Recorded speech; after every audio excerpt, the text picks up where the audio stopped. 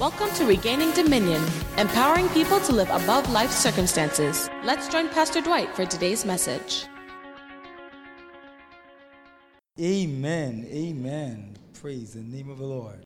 Today we're continuing with the theme that God has given us for this year.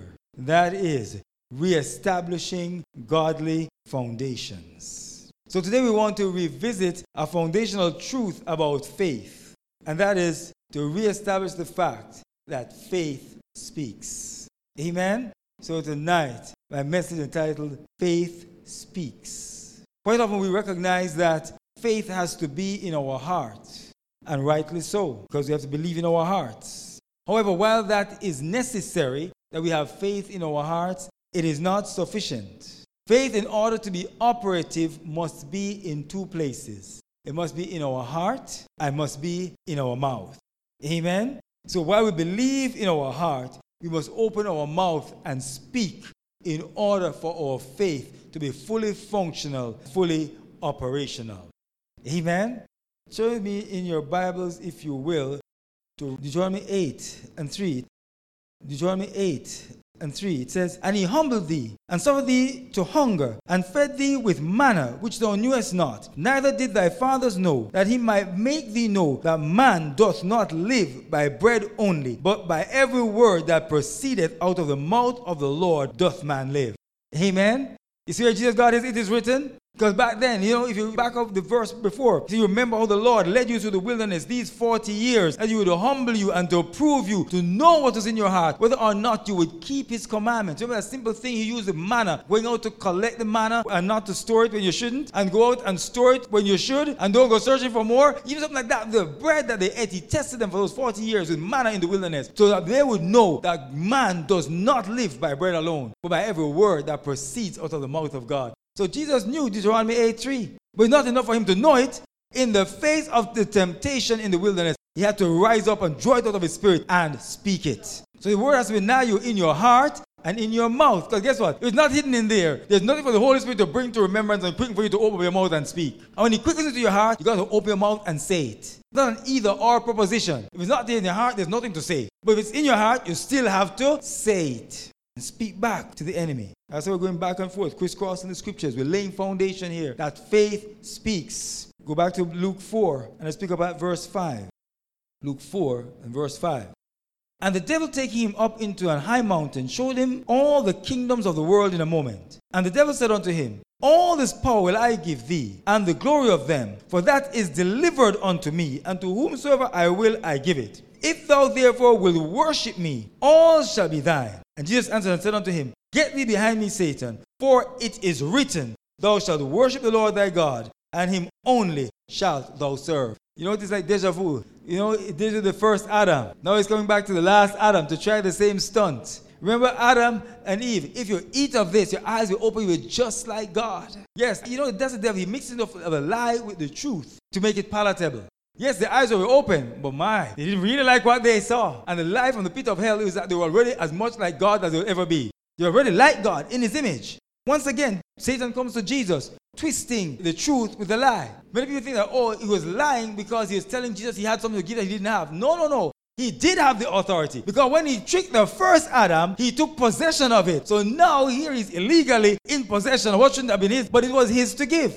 So if it wasn't his to give, it would not have been a temptation. Because if it was just a straight out lie, it wouldn't have been a temptation. Jesus didn't say, Get thee behind me, Satan, you're a liar. Don't you think that, the scripture tells us the devil is a liar and the father of lies. So that part wasn't a lie. The problem was, he'd have then bowed his knee like the first Adam, and what he thought he'd got, he'd have lost. But it wasn't a lie that it was his to give. But once again, Jesus couldn't know all this theology and all these facts and all the backstory. Of course, Jesus knew all about the first Adam and everything that had transpired. But it wasn't enough for him to know it. He had to open his mouth and what? Speak the word of God. Where did he pull this from? Let's back up again. Go to Deuteronomy chapter 6 and verse 13. Deuteronomy 6 and 13. Why am I doing this crisscross, this word search? To see how powerful the word of God is, a written word, and it has to be there. It's not just enough for it to be in the pages of the book. It's good to be in your heart, but the equation doesn't end there. We have to be bold to speak it. Deuteronomy 6:13 says, Thou shalt fear the Lord thy God, and serve him, and shalt swear by his name.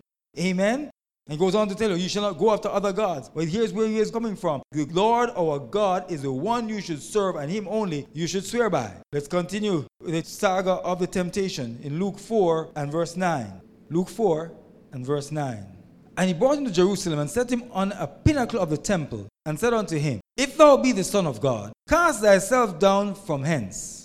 For it is written, He shall give his angels charge over thee to keep thee, and in their hands shall they bear thee up, lest at any time thou dash thy foot against a stone. And Jesus answered and said unto him, It is said, Thou shalt not tempt the Lord thy God. And when the devil had ended all temptation, he departed from him for a season. So Satan catches on now. He said, twice I came at Jesus, and he came back with what? It is written. So Satan said, okay, two can play this game. So I'll put the it is written. Climb up and jump off. And then he actually quoted Psalm 91. It is written. He shall give his angels charge over thee to keep thee in all thy ways. They shall bear thee up in their hands, lest thou dash thy foot against a stone. Amen. So Satan knows the scripture. So here he is, pulling Psalm 91 out of context. But did Jesus go for it? Absolutely not. Go back with me to the book of Deuteronomy chapter 6 and verse 16. Deuteronomy 6 and 16. Ye shall not tempt the Lord your God as ye tempted him in Massah. Amen.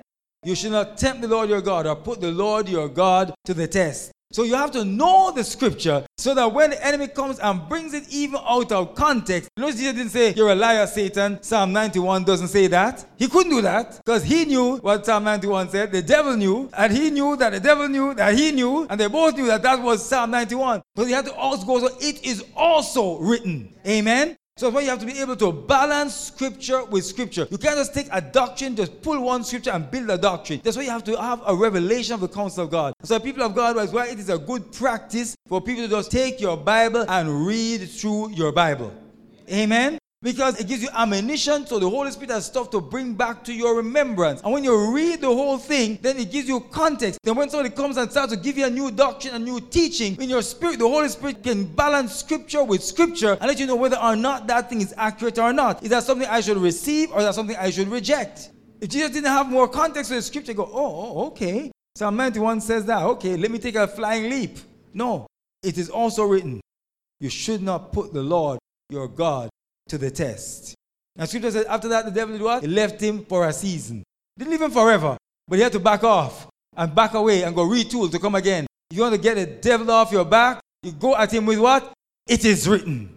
In the book of Revelation, it talks about Jesus as the one who is faithful and true, and a sword in his mouth, that is what? The word of God. Amen. The scripture tells us that the word of God is quick and powerful, sharper than any two-edged sword. In the book of Ephesians, it tells us put on the whole armor of God, including what? The sword of the Spirit, which is the word of God. Amen? The offensive piece of the weaponry. You've got to have the word of God in your mouth. Amen? Otherwise, your faith is dormant. Your faith is not active. It's like you have some piece of equipment, but you haven't flipped the on switch. It has all the potential to do what it's supposed to do. You know, the car might be sitting out there, but until you press that starter or you turn the key and crank it up and get it into motion, it's just there what? Dormant. It has all the ability to get you from point A to point B, but you're stuck, you're stranded, you're going nowhere.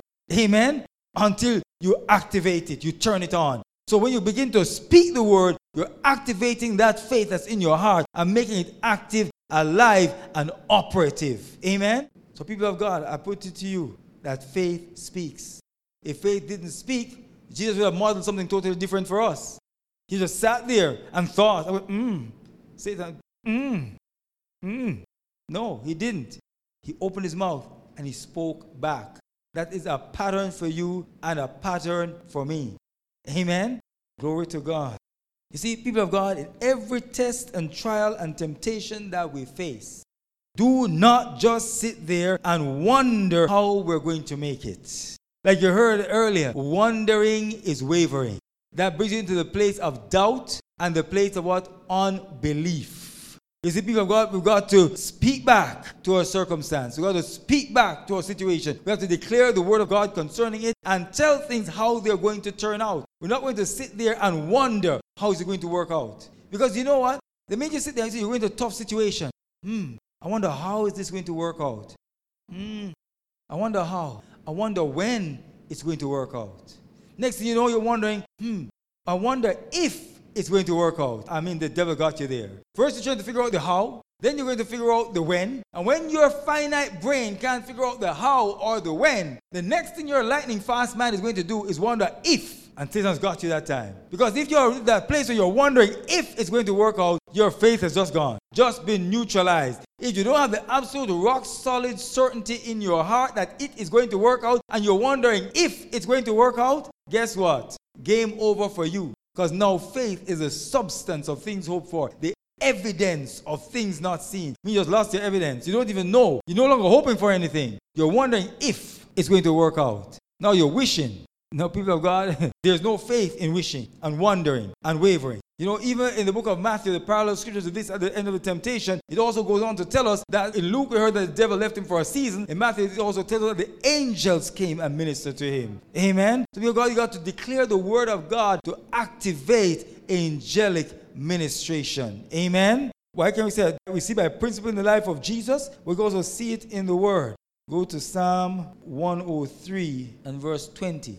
Psalm 103 verse 20. Bless the Lord, ye his angels, that excel in strength, that do his commandment, hearkening unto the voice of his word. Amen. The angels don't hearken to the voice of doubt or unbelief or my opinion or yours. They do what? They hearken to the voice of his word. So when Jesus activated some things in the realm of the spirit by releasing his faith, by speaking the it is written, guess what? He activated the ministry of angels. Amen. So if you and I want to have an active ministry of angels in our lives, we've got to open our mouth and let our faith speak. Amen. And all throughout you see this principle. Let's go back to Luke 4. Like I said, we're doing a crisscross. My people of God, we want to make sure that we get it into our spirit, that we don't have left with any doubt in our heart that our faith has got to speak. No ifs, ands, or buts. Our faith must speak. Amen? Glory to God. So Luke chapter 4 and verse 14.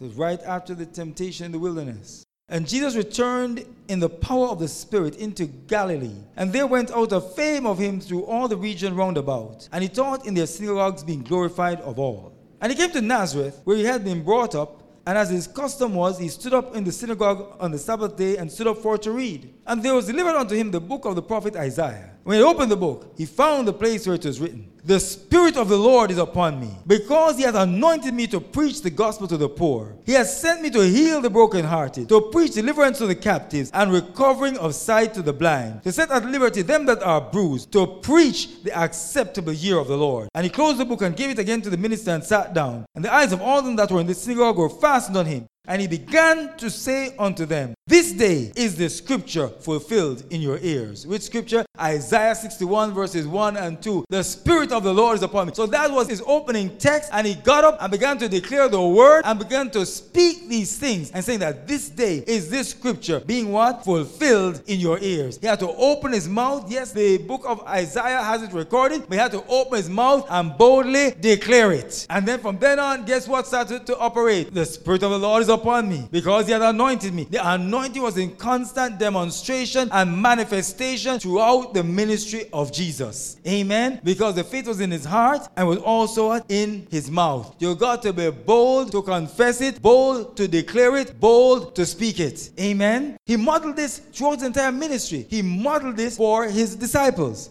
Turn to Mark 11. Let's begin at verse 22. You know the backstory? Jesus and his disciples were walking. He saw the fig tree looking all lush and looking like, ready to produce. He came up looking for figs, found 0. He said, No man eat fruit of you thereafter. And he didn't look back. He didn't go get the axe to start chopping it. He didn't throw some kerosene at the root and try to burn it. He just spoke to it and went off. Of course, the disciples passing by said, Master, look, the fig tree that you cursed is dried up from the roots. Remember, we said faith was in our heart and our mouth. And people of God, you see, the enemy, that's why his biggest goal is to muzzle us as Christians and to get us to shut up and to be quiet in the face of our situation, in the face of our circumstances. Because he knows that for as long as the faith is bottled up and it only resides in our heart and never makes it to our mouth, that faith is inoperative. This broadcast has been brought to you by friends and partners of Dominion in Christ International Ministries. If you're in the Greater Toronto area, please join us for one of our services. We are located at 53 2359 Timberley Boulevard, Unit 61, Mississauga, Ontario. For more information, please go to www.dominionword.org or call 905-282-1226.